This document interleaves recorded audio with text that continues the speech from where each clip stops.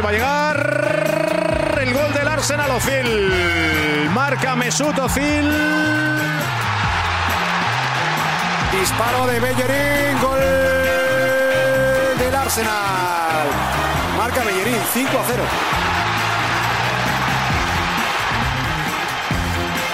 This is Arsecast Extra. Hello there and welcome to another Arsecast Extra, as always, with James from Gunner Blog. Good morning to you. Good morning. You're ill again. I'm ill again. God. Arsenal won again. It's all adding up. Yeah. You know what, though? I mean, you could find a new business venture here, is that you could, every time there's an Arsenal win, you could give people guided tours of whatever hospital you're in with you. And then afterwards, they could come on this podcast. Not a bad shout. Not a bad shout at all. Why not? It'd make for lovely listening. Absolutely. This is the sound of James. Beep, beep, beep. That'd be good. Yeah, that would be nice. Yeah. A little accompaniment in the background. Yeah. How was your weekend otherwise? We'll get to the football in a moment, but obviously... Very good. Yesterday I went on a country walk, which made me feel exceptionally old. That's what I chose to do with my time. Right. Reminds me of that joke where the guy he was talking about being part of a golf club, and he says, I'm a country member. And he goes, yeah, I remember. Yeah. Whereabouts in the country did you go? Do you know what? I don't even know. I got in a car that someone else was driving, and I got out and there were trees. That's about it, really. Geography's not my strong point. Right. Did you just shut your eyes, or did they put a bag over your head and... You know, you didn't see any signposts? They put a bag over my head, yeah. No. They put a bag over my head. It was somewhere southeast. I've got a good internal compass, I know that much. Right. How was your weekend? It was all right, yeah. It was good. Football was good. I had a few pints Saturday night. Spent most of Sunday watching episodes of Mr. Robot, which is good. Have you seen that? I've heard that's... No, I've heard it's good. It is good. The guy's kind of freaky looking, the main guy. Elliot is his name, not like the kid from E.T. Maybe that is him. Maybe that's who he grew up to be. No, he didn't. He grew up to be a farmer. Oh, right. Yeah. Fair play. Yeah, pumpkin farmer. That's what he does. He got out of the whole showbiz game, just scarred by the whole thing, you know. And now he farms pumpkins. That's what he does. But no, it's good. It's a good show. I recommend it to people who like good TV. I enjoyed it. He looks like a drawing, though. Is it about a robot? No, it isn't actually about a robot, which is slightly disappointing because robots are fucking cool. Yeah, I'd love a robot, mate. I'd like one of those little Star Wars guys. You know those new ones they have with the ball? He's just basically a ball with another little ball on top, but he's a robot and you can like move him around. I think you can buy that as like a toy. Yeah. I mean, I could get it, but I feel like as a 44-year-old man, it's difficult to justify the expense of that when, I could probably just not do it. Yeah, that's it. But I really like it. We're more in a country walk phase than a buying toy robot phase, I suspect. Yeah, unfortunately. But so that was it. But overall, quite a pleasant weekend indeed. I'm not sick, which is good, although I did sprain my ankle in five-a-side on Friday, and now it's all swollen and there's kind of weird colours on it. That's not good. Oh, yeah. It's not good, but it's quite exciting when your body goes weird colours, I think. Yeah. You do take some pictures. I remember being in a car crash many years ago, and I had the most amazing bruise, because I broke my arm, but I had the most amazing bruise all the way up my back and sort of down my arm, and it was bizarre colour. It's great, though. Apart from the pain and the discomfort, pain. And the terrible detrimental effect it had on my life for about 9 months. Apart from all that, it was good. Exactly. That photograph of that bruise, you can't put a price on that. No. So look, football, that was good. Yes, I returned to my hometown of Watford. I visited my grandma. Oh, right, okay. I mean, I made a day of it, guys. Brilliant. How is she? She's very well. Yeah. Does she make cakes or anything, or? Yeah. She fully conformed to stereotypes by like making me eat cakes and feeding me cups of tea and stuff like that. But the football itself was great. Actually, it was a really good game. I thought the first half was on a knife edge, you might say. Could have gone either way, really. Yeah, there were a few moments, weren't there? I mean, we had some chances, but they also had some chances. Troy Deeney, he's a big fella, isn't he? He's a big guy. He's a big, strong boy. That's what I would say about Troy, yeah. Yeah. He was always going to be a handful. I think that's sort of the cliche that will be attached to him, won't it be, across the season. He's a handful. But he did prove that for Mertesacker and Koscielny, and I thought that the one in particular was the one where he got away down the left and squared it across the box, and Koscielny produced that brilliant sliding interception. Yeah, that was some fantastic reading of the game there, but also a bit of a shit pass, I would say. Yeah.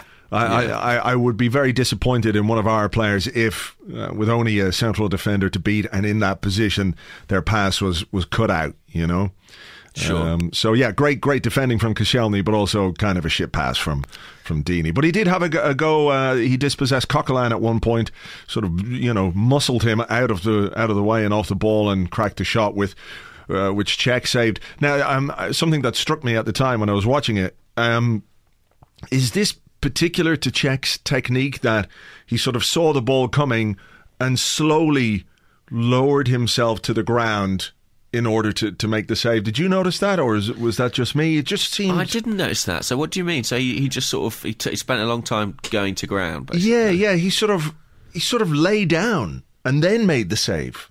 It looked like.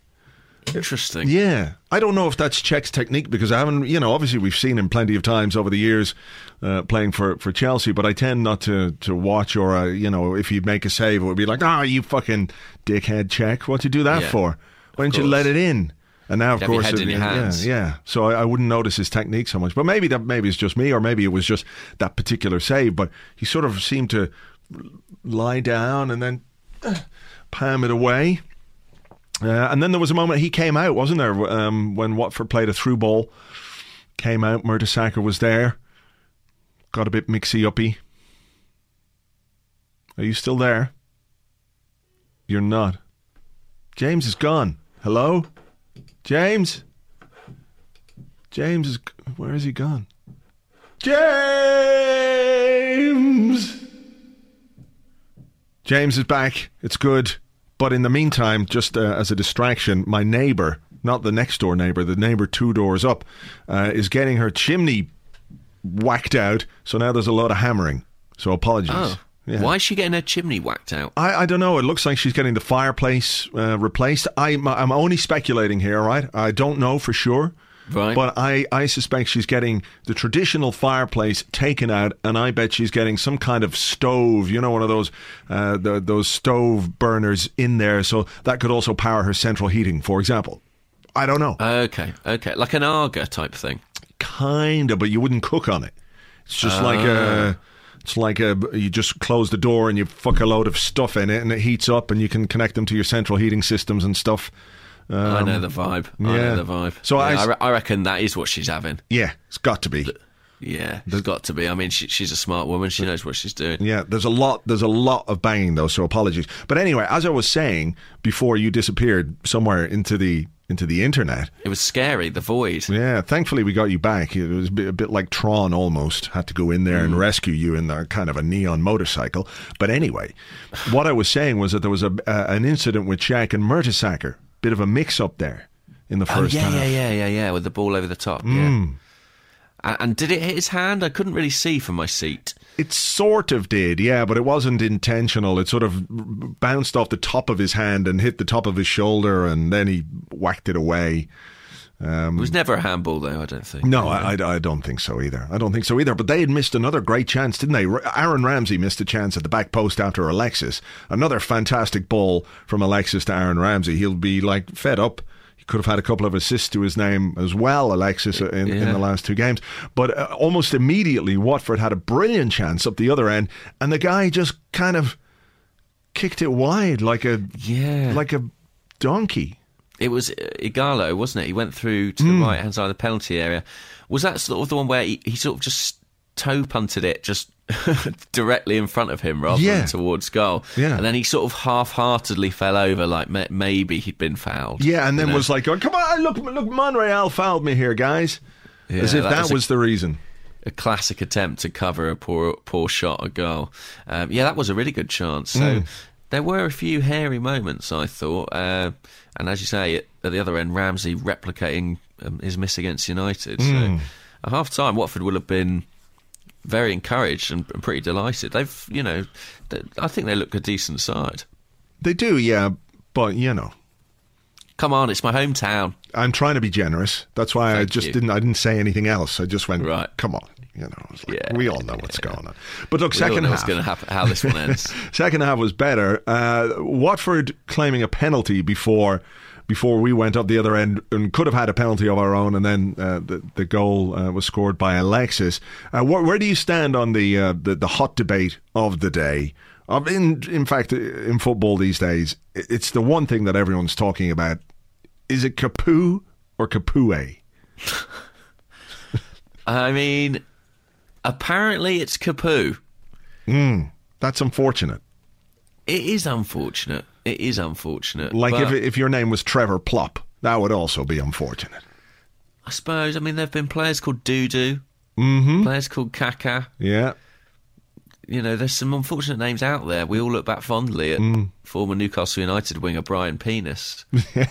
And, Bob BM. Exactly. But the very grown-up part of the podcast. Yeah. But I think it is Capoue.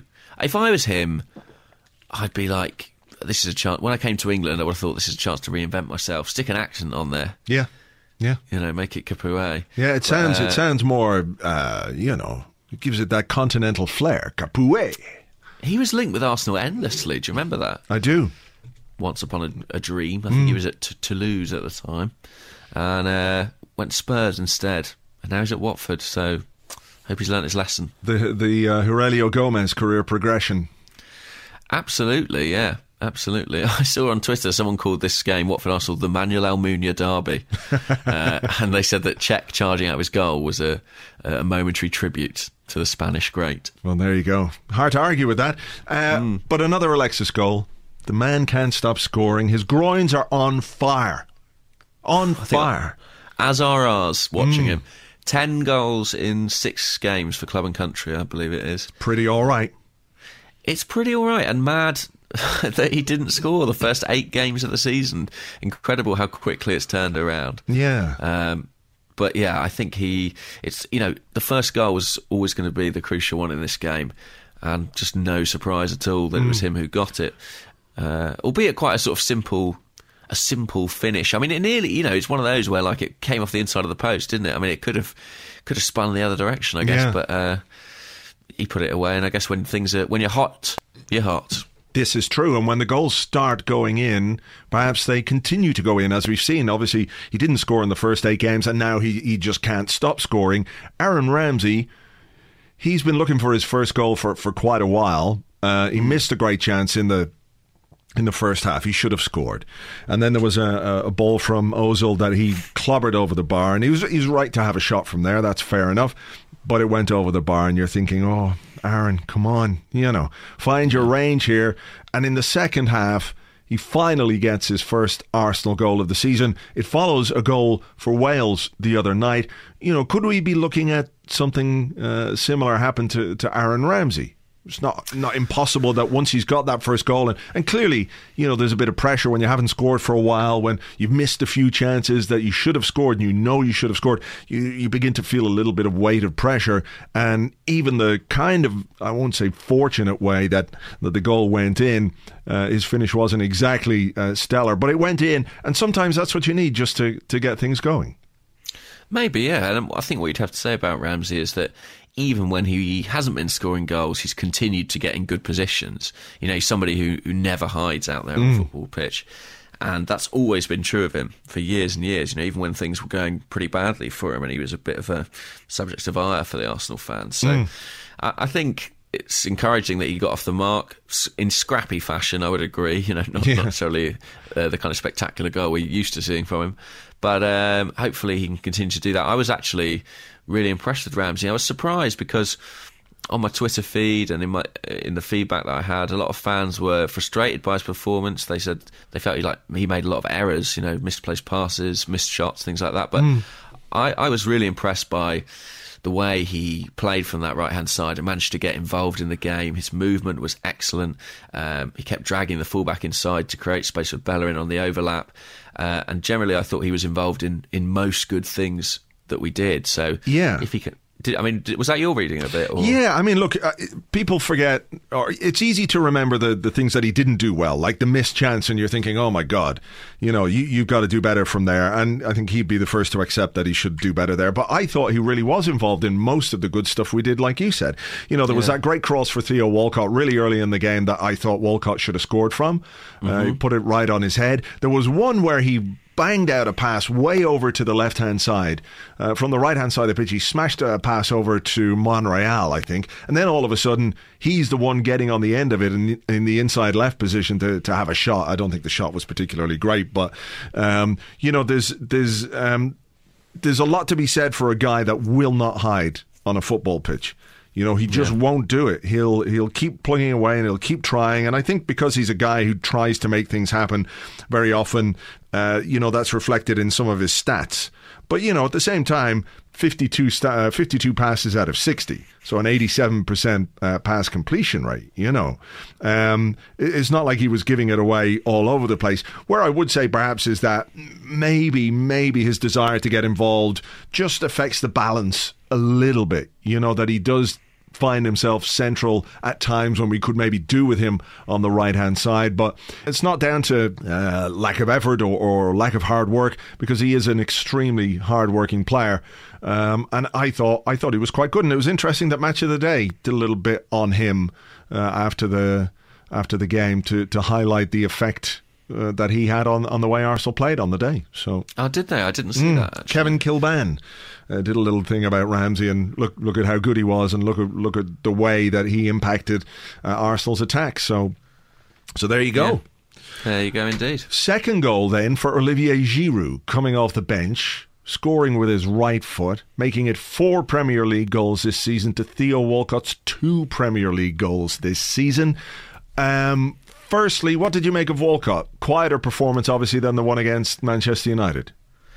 It was. I think that was sort of a function of the fact that the team didn't really click as you might expect in that first half. The chances that came to him were ones like that Ramsey header, that header from that Ramsey cross, which you wouldn't necessarily say his strong point. I think there were 2 occasions in the first half where he mistimed his run and was called offside, when if he'd held back a bit more, he probably would have been in on goal. So that will frustrate him, because, those are the opportunities on which he thrives. But, it wasn't really his day. He wasn't really in the game, I'd say, in any real sense. So Olivier Giroud went through quite a strenuous warm-up at half-time, and it wasn't a big surprise to see him come on. I guess that is the advantage of having 2 strikers with very different qualities, that you can change them around and reap the benefits of it. Giroud's now got more Premier League goals than he does Premier League starts. Well, there you go. Proving himself to be a great option from the bench as a plan B, I guess, but also proving, I think, that he's a better player than a lot of people give him credit for. Walcott, I thought, was really there for him to build on that Manchester United performance. Right. It was one of those games where some of the doubts that might have been allayed by the performances in recent weeks, which have been really excellent, you just they're there in the back of your mind that this solution, such as it is, we're yet to know if it's going to be a properly long-term one. He made 1 pass in the second half, Theo Walcott. In the entire game, he made 8 passes. Now, I know that it's a different kind of game, and he's not as involved in certain games. But I think, after what he did against Manchester United, and after the way that he dropped deep, and after the way that he linked up play, and he was strong against centre halves at Manchester United and against Leicester, it was one of those games that passed him by. And that's why I still remain a little bit cautious about him as the long-term solution as our central striker. I think that's reasonable. I think you'd have to say that, the same levels of energy and work rate that were present against United weren't obviously evident in what he did at Watford. And I guess that's the frustration, that even though it's understandable sometimes that he won't be involved in the game, or he won't necessarily get the service he craves, but he should still be able to do that closing down, that hard work, that chasing back, and that wasn't clearly there. So it'll be very interesting to see. Yeah, I mean, Giroud, he did everything that the manager would ask. He came on, he offered a focal point, he scored a goal. He'll probably feel that he's given the chance of starting in the next couple of games. So it'll be interesting to see how that one plays out. Yeah, we might touch on the Bayern game then in the questions, because I'm sure there'll be stuff in the questions. Anything else that sticks out from the weekend for you? From Arsenal, or aside from Arsenal? Anything you like. Your walk in the country, whatever. I mean, I'm enjoying the sheer speed of Tim Sherwood's downfall, as you can imagine. I describe it as a plummet, really. If you think from back into last season, he sort of, saved Aston Villa from relegation and reached an FA Cup final. It's been quite the dramatic turnaround since then. Where are they at the moment? Second from bottom, I believe. Right. 4 points off Bournemouth and safety. Right. So, yeah, be interesting to see how that one goes. I'm not sure how much longer they'll give him, to be honest, simply because, and I mean, as much as I don't like the guy and don't think he's any great shakes, the problem is, for an inexperienced manager, it's just too big a risk, isn't it? They'll be probably kicking themselves that they've let Allardyce go somewhere else.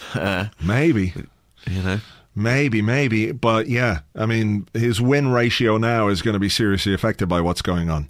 Well, that's the real concern, obviously, for Tim. Yeah, his win ratio is always what he's got an eye on. So yeah, that's that. I enjoyed that, and I suppose on the Arsenal front, I feel like I say it every week, but I just thought Hector Bellerin was absolutely brilliant again. I think he's now created more goal-scoring chances than pretty much any Arsenal player. Is that true? I saw somebody put that in the questions, but I'm doubting. I don't know. I mean, Sky did a graphic on it where they compared him to a number of other Premier League players, but I think they measure it as clear-cut chances. Now, I don't know how you arrive at that. Right? But because he's clearly not doing. He's not got more assists or more chances than an Ozil or a Cazorla. But let me see if I can dig out this Sky graphic. Hang on. Okay. You talk about why his hair's nice or something while I do that. All right. Well, I mean, it's clearly it's got volume, it's got body. It has that rock solidness that you need, that I think can only have come from a number of evenings at the Arteta household. Mikel, a leader, somebody who guides the young players in this team, has brought Bellerin over to his house and said, look, this is what you need to do in terms of your hair, because it's all well and good going out there looking fine at the start, but when the 90 minutes is over, when you've run through hell, when you've gone through brick walls, regardless of the weather, when you've fallen on your face, your hair needs to be absolutely perfect. And I think that is a testament to the leadership qualities of Mikel Arteta. And so there you go. Great. I mean, I found it ages ago. Oh, right. Okay. Just letting me go. So this is from Sky Sports, and they say clear-cut chances created. Again, don't know how they measure that, but they've got Mesut Ozil, Mahrez, Barkley, Mane and Shelvey on 4, right. Santi Cazorla and Dimitri Payet on 5, and Hector Bellerin top of that particular table with 6. That is not so bad at all. That really isn't bad. Not too bad. And I thought he was just excellent against Watford. His former club, of course. Yes, he had a loan spell there, and it didn't really work out, did it? Because I think he was only there for...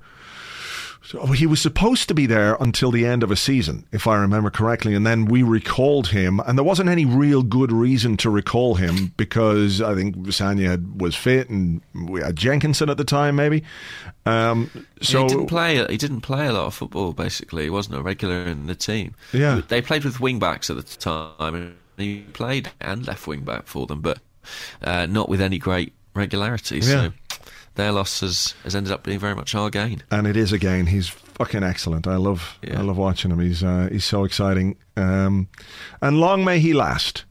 And long may his hair last. Well, It'd it be terrible will. if that would start receding. Oh my goodness, because that can happen. all of a sudden in your early 20s, you know, can just start going. Oh, you don't need to tell me, mate. You don't need to tell me. That's very true. That is very true. All right. Well, look, I think that'll do it for part one. We'll take a short break. Yeah. Yes. And we'll yes. And we'll come back with some of your questions in part two right after this.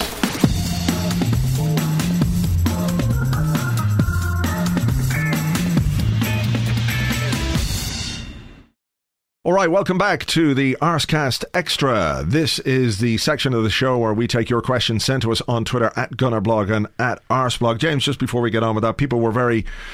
they liked the old synth thing last week. They did. They took to it. Yes. There were requests for more synth stuff. I'm not sure if we can do that, but we had an email from a W. Farrell who wanted to know if we could add some more cowbell to the podcast. We might be able to rustle something up. Yeah, we might. We'll just see if we can... Hang on. There we go. There you go. There's some more cowbell. More cowbell. More cowbell, just what we need. All right, we're going to do questions, and I'm going to let you go first. What a guy. I am. What a guy. Okay, let's start with the big one. This is Magnus Holmberg, at Magnus_Holmberg.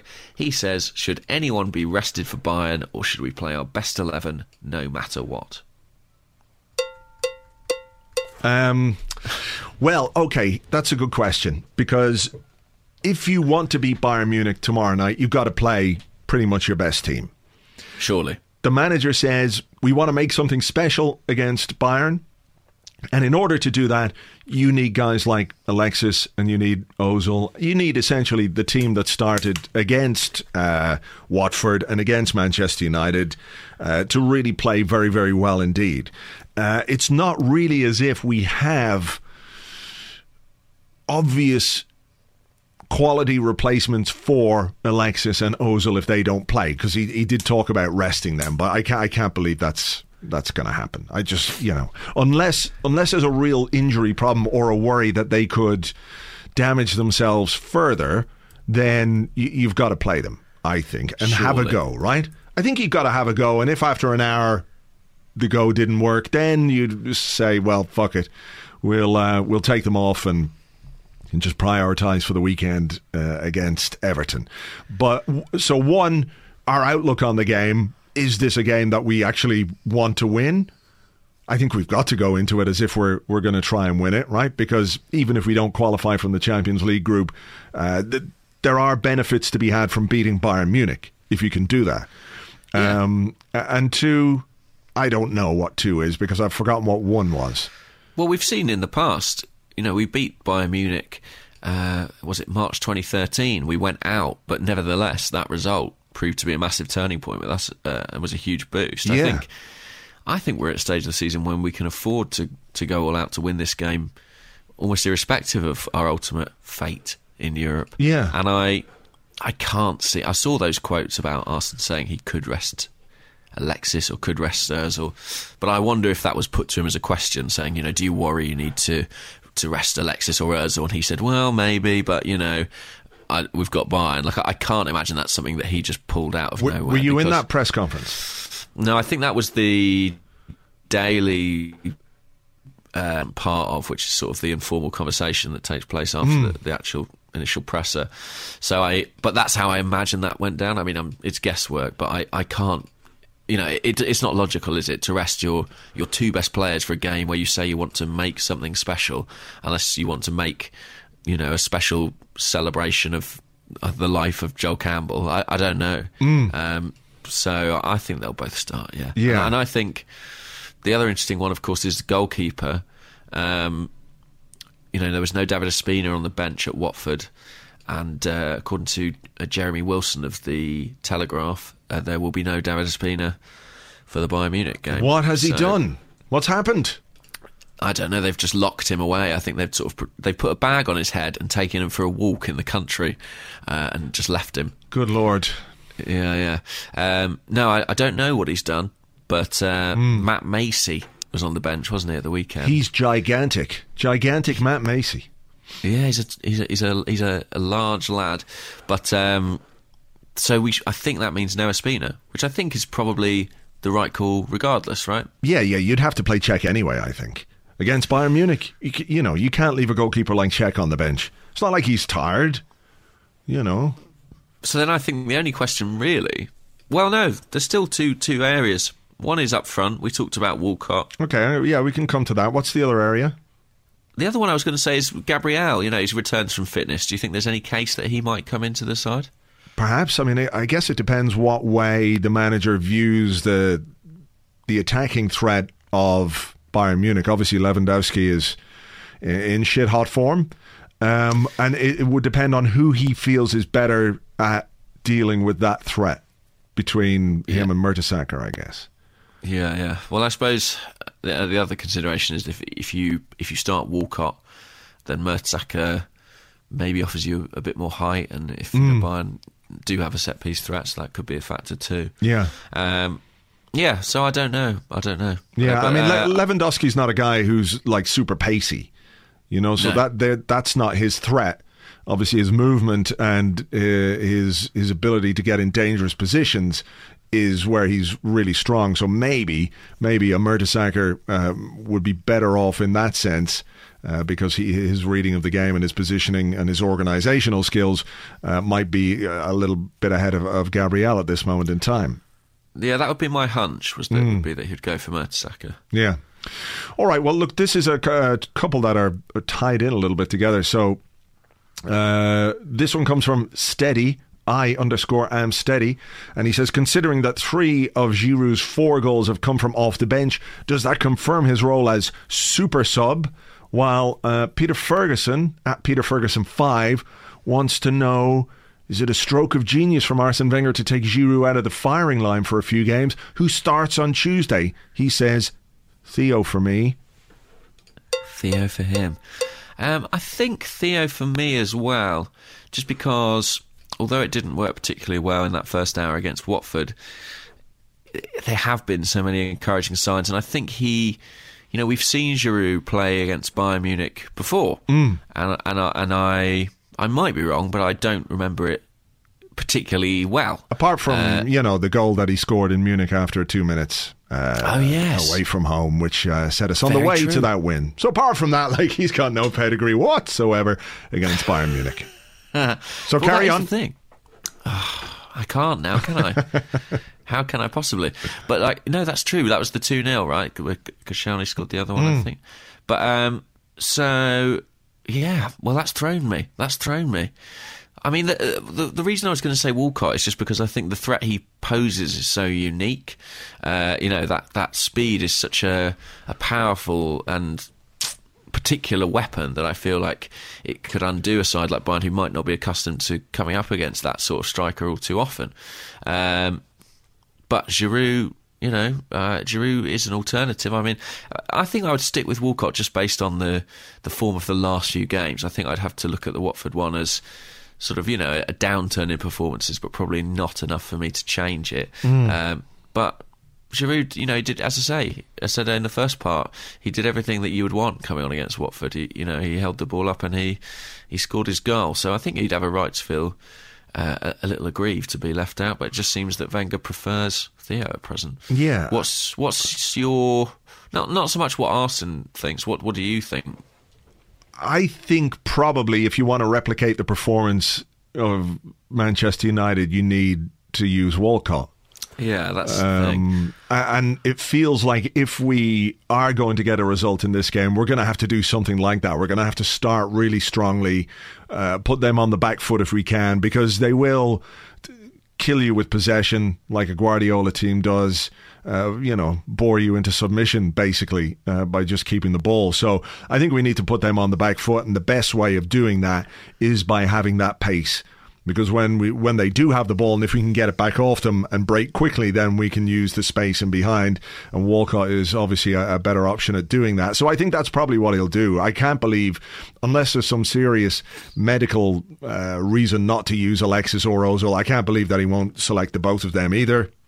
I'd be surprised if we saw any changes at all to the team that beat Watford, other than for perhaps fatigue or a player close to that red zone. And again, that's information that we don't always have. So what often looks like a selection choice is one that's perhaps been forced on the manager to a certain extent. So we'll have to wait and see. But I think we give it a bash with Walcott up front, see how it goes, and then if it doesn't work, at least you've got a guy coming off the bench who's got actually a bit of a track record now in scoring goals from the bench, who will feel confident, confident that he can come on and score a goal, and B, that he's still got a point to prove, because after scoring from the bench, he's not being given a start, so he's going to have to keep going and keep working to try and get his place back. So yeah, for me, Walcott starts, and then we play it by ear and see how it's going and make the changes. It's interesting because he kind of has been an automatic choice for the best part of 2 years, really, Olivier Giroud. So, as we said before, this is a new challenge for him, and if it lights a fire under him and motivates him, then maybe that is a bit of a masterstroke. He certainly seems to be doing a good job as a kind of super sub at present. Yeah. Should we have another question? Yes, please. Okay, this one, a bit of a left field turn here. This is from Alexander Pallo, at Alexander Pallo, and he asks, Yaya Sanogo, what is happening with him over at Ajax? Good question. I don't know. He doesn't seem to be involved at all, does he? I have a vague idea, and I don't know if you saw, there was a story in the last couple of days in the Dutch media that he may be sent back. Oh, really? Yeah. He's played 47 minutes of first-team football so far for the Ajax senior team. He's been involved with their youth team as well, young Ajax, their sort of B team, as it were. Yeah. There was that strange story about, was it Ronald de Boer saying, very critical of him? Yeah. He said he had no quality, something like that. Yeah. And he's really not made any impact at all out there. So the talk is now that Ajax are looking to sign a new striker and may look to see if they can, return him in January. Yeah. It's a weird situation. Shame, really. Yeah, because it looked like a good opportunity, didn't it, for him to be involved with a team that obviously would play decent football. We know all about the way Ajax are set up. He's got Dennis Bergkamp there as part of the coaching staff. But clearly, if you're not getting even on the bench regularly, and he's not, his last appearance was on the 12th of September, and he got 12 minutes at the end of a game that Ajax drew 2-2 with FC Twente. So, yeah, I don't know. Can we draw any conclusion from it? I mean, how does it work then? If they don't perceive him to have any of the requisite quality to play for them on a semi-regular basis, what do we draw from that? I don't know. I don't understand, because obviously Arsene Wenger saw something in him. The France international setup, he's been involved at every level, I think, from under 16 to under 21. So, it's simply not the case that there's... Is there a fitness problem? Well, there was some talking, I think, in the Dutch press about attitude, maybe. Oh, really? Yeah. I mean, fitness obviously has been a huge issue for him, but over the last few years. But he seems to be relatively fit this season. He just is not involved. It is disappointing because, I mean, everyone scores goals in Holland, right? I thought he was going to score about 50 this year. That's how it works. That's Rio true. Miyachi was good in Holland. Yeah. But Yaya struggling.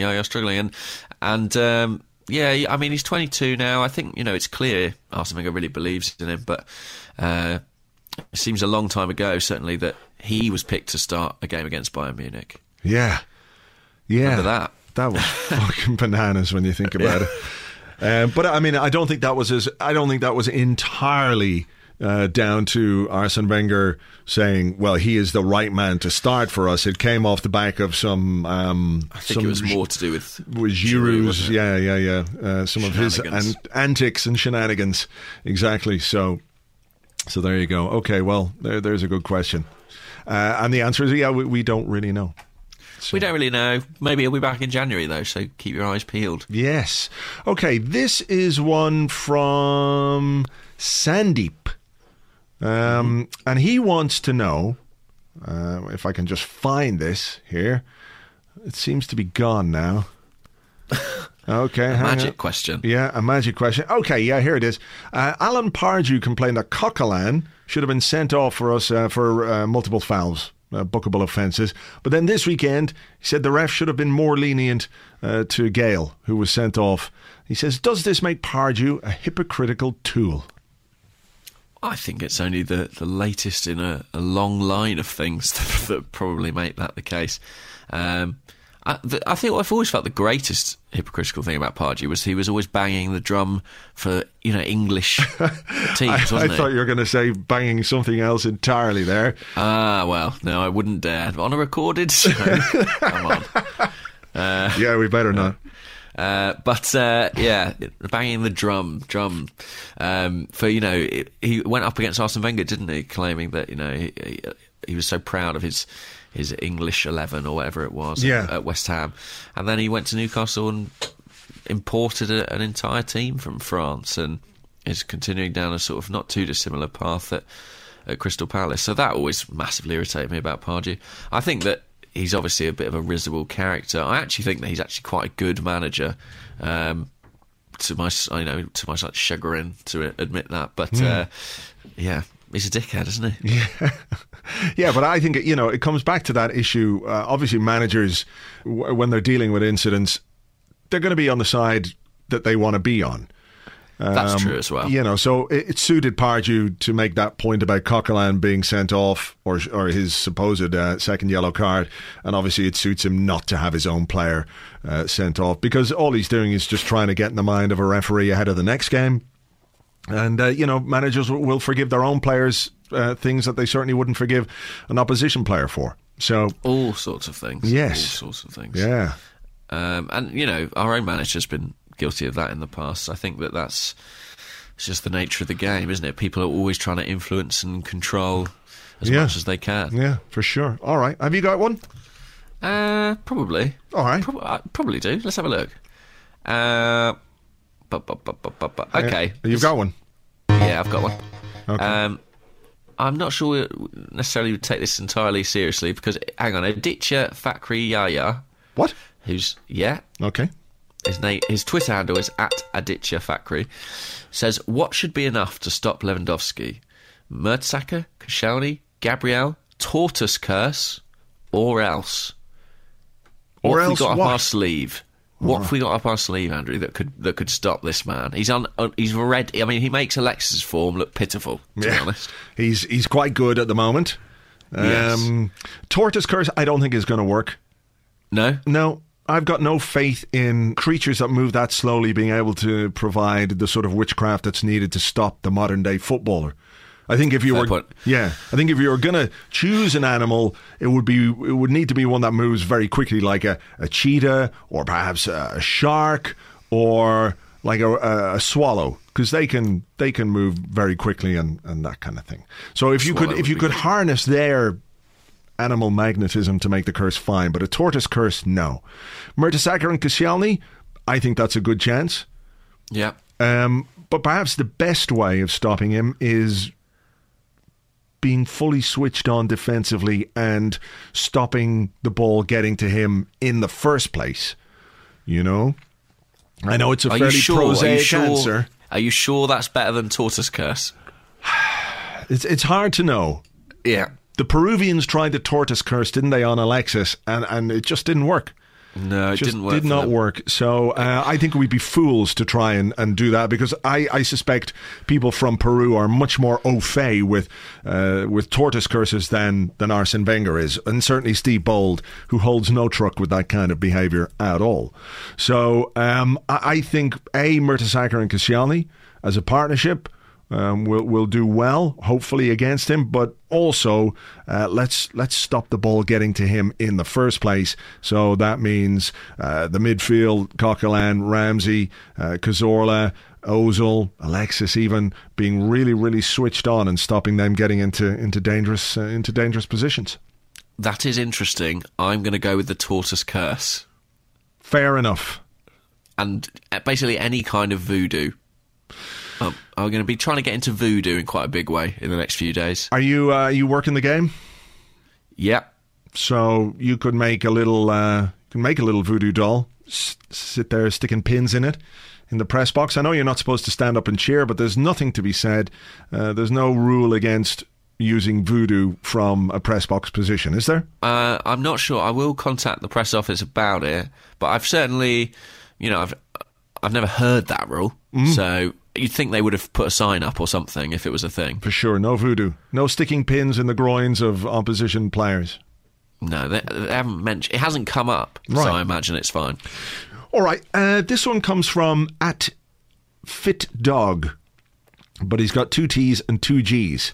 So he's a bit like Jamie Foxx there, who annoys me with the extra X in his name. You don't need the X, Jamie. Everyone knows. Nate Dogg had 2 G's. Yeah, but maybe there was another Nate Dogg. Maybe there was another Nate Dogg. Yeah, maybe, probably. Or maybe Nate Dogg preferred to be called Nate Dogg like that, and nobody knew. Maybe it was like a Gnabry situation. Yeah, like Ganesha from the Beano. Yeah. But anyway, fit to dog. He wants to know, who do you think can kick the ball furthest on the team? I'm excited already. Yeah. Oh, right. Out of anyone? Out of anyone, yeah. Interesting. This calls in mind that old video of Arsenal doing the crossbar challenge. Do you remember this? When Armand Traoré stepped up and Arsene Wenger sort of chipped in from the sidelines. He said, Armand Traoré, I will kill the ball, because Traoré is famed for his powerful kicking. Really? Yeah. I don't remember what he did with the ball in that crossbar challenge. What, he probably kicked it wide? I think he kicked it. I mean, it wasn't very good. That was the main issue with Armand Traoré. He wasn't very good, but he was known for having this. He had a martial arts background, I think, and he had an incredibly powerful left foot. Right. But there you go. Just a bit of trivia for everyone. Fantastic. I think who can kick the ball furthest? I mean, goalkeepers should be good, right? Because they are trained in that, right? They're accustomed to it. So Petr Cech, I mean, Ospina's not the best actually for distance, but Petr Cech certainly would be a contender. Yeah. Just trying to think beyond that. I mean, in terms of sheer power. Yeah, I mean, you'd like to think Alexis could give it a good whack, but I think you're right. The goalkeeper, that's what they do. They fucking lump it down the field. And Cech, I think, is a good kicker. Ospina, too much height in his kicks for me. Is that the issue? I think so, yeah. He's got his angles wrong. wrong. Yeah, exactly. He needs to work on his trajectory. I mean, I think if Alexis had a good goal kick, he'd probably be taking them. I imagine he'd insist. That's one of the best things ever, isn't it? Centre half taking the goal kicks. Love that. Yeah. Also because it creates a really tricky situation, because presumably if they screw it up, everyone's onside. Effectively. Yeah. So that's always exciting. It's actually quite tiring. I used to have to do it a bit for the Astro team I played for. If our goalkeeper had an injury or what have you, you'd have to run and give it a good lash, and then obviously you're running out again to make sure you're in position. It's quite tiring. And if the ball comes back towards you as you're running out, it's like, oh, Jesus, it goes over your head or whatever. It's a nightmare, yeah. No, I think, technically, you'd imagine Cech would have to be the best. I mean, back in the day, Podolski, I reckon, would have given it a good go, get some distance. Oh, yeah. Who Ramsey, I think, would be up there. Who would kick it the not furthest? Great question. Who just would get the least distance? I always felt like Gervinho would never have got it very far. He could never get a clean contact on a ball. He was the worst person at kicking a football that I've ever seen. It was every time. It was like, what is this thing at my feet? No, I know. The kicking it was the one part of the game he'd never worked on. Do you know what I mean? He was like, I can dribble, I've got movement, blah, blah, blah, but I have to kick it as well. I think he would have preferred to just dribble into the net. I'm looking down the squad list now. I think... From the current squad? The least far. I don't know. For some reason... I mean, the current squad's quite good. We used to have a few players who were quite scuffy. Sonogo's another one who you wouldn't back. Song, yeah. But looking at the current squad, I think there's a lot of people with fairly decent technique to smash a football. I mean, for some reason I'm suspicious of Kieran Gibbs. Just going to put that out there. Yeah, I wouldn't put a lot of money on Gibbs either. Or I have to say, Callum Chambers. Yeah. I feel like he would caress the ball a bit too much. Too soft. Yeah. Maybe Theo Walcott as well, you know. Yeah. Yeah. Don't know. He likes the side foot, doesn't he? He does, yeah. Rather than the laces. Rather than the laces, isn't it? Yeah, I don't know. Coquelin? I think Coquelin's got a good clump on him. He likes to pass it side to side and stuff, so, you know. Okay. All right, I'll give you that one then. Yeah. I mean, the only way to do this is to line all the Arsenal players up and just get them to kick the ball as far as possible. Yes, please. I, for one, would find that very entertaining, if anyone from .com is listening. Yes, please do that. Make it a feature. Who can kick the ball the furthest? The Arsenal kicking the ball furthest challenge. You can make a whole series of it on Arsenal player. I guarantee you 1 retweet. Yeah. If you make that happen. Yeah. Have you got another one? I haven't actually. I'm all out. Right, okay. Well, yeah, I do. But first, it ties in with this one. This one comes from David Unan, at David_Unan. And he wants to know, do you think if Arsene grew a beard, we'd have an even better chance at the league title? Treble even. But hey, before you get on to that, did you see the picture of Stan Kroenke at the game? Did you see the TV coverage of Stan Kroenke? No. You didn't see his mustache.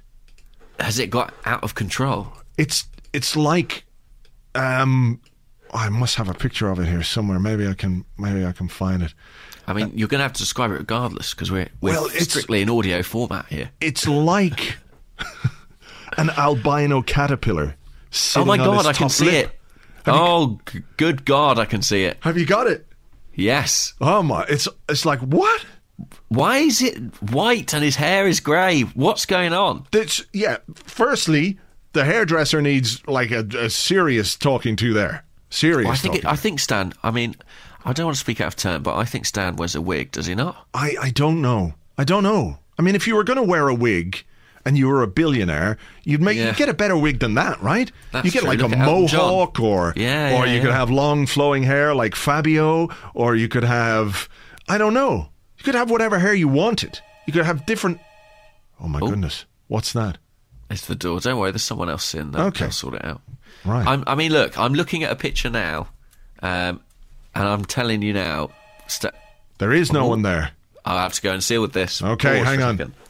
Play synth or something. Yes, okay, here we go.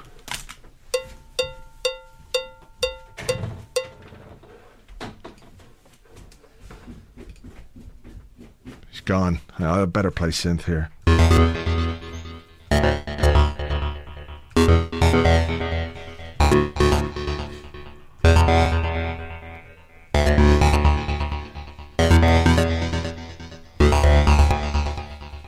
That's pretty much all I know how to do, unfortunately. I hope he comes back quickly because I'm at the end of my synth range here. I can go up a key, I guess. It's not happening, is it? Hello? Hello. Oh, you're back. That's I'm good. back. I just wowed the world with some amazing synth soloing. I mean, I can absolutely believe it. Now, listen, this is rubbish for everyone else on the podcast, but I've just emailed you something. Right. It's a picture of Stan Kroenke. Look at that and tell me that man's hair is real. I refuse to believe it. Now, that looks wiggish. Yeah, come on. Surely. But it's dyed, but now it's grey. Wouldn't he just have... I don't understand. But the moustache there is grey. Let's face it. The moustache is great, yeah. The moustache used to be great, but based on what I'm seeing from Watford, it's gone fully white. Yeah, but not white, kind of almost like a yellow. It looks like he's been it's creamy. A creamy moustache. Stan Kroenke's creamy moustache. It's just not on. I don't think it's acceptable for the owner of Arsenal Football Club to have a creamy moustache. Hulk Hogan used to have a creamy moustache, didn't he? He did, and it looked like it would be quite oily in texture. Yeah. It's that sort of shade. If anyone's wondering. Yeah. I mean, we'll put a link to it somewhere. The world needs to see this. It's quite extraordinary. Yeah, I think I can actually add some rich content to the podcast. If you're listening to it via Acast, I can add a picture of it. I'll try and do that. But yeah, I mean, it's... I don't know. Someone needs to have a word. Yeah, I mean, I'd say that's my major issue with his ownership of the club. Do you know what? You know what they should do? They should tie the whole thing in together. The kicking the ball longest competition, and whoever wins that is allowed shave off Stan Kroenke's creamy moustache. What a prize. What a prize. It really is. Forget the Champions League. Yeah. That's what we're really playing for this season. Yeah, it really is. Okay, so look, just very quickly then, back to David's question. Would we stand a better chance of winning the league if Arsene Wenger grew a beard? Yes.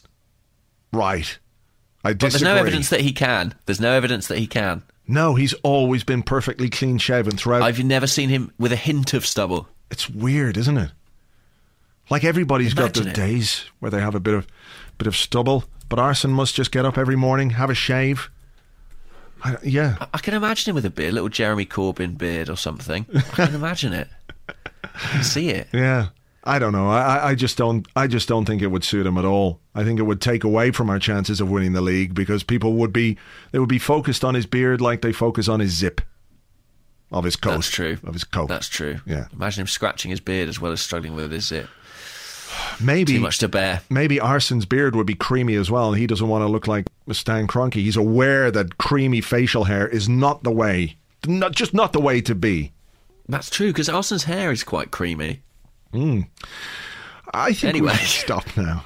Let's go now. Let's go, and let's keep fingers crossed for tomorrow night against Bayern Munich. We'll review that and look ahead to Everton on the Arsecast this Friday, and James and I will be back next Monday with another Arsecast Extra with as much cowbell as you might like. As much cowbell as you can shake a cowbell at. Until the next one, folks, take it easy. Bye-bye.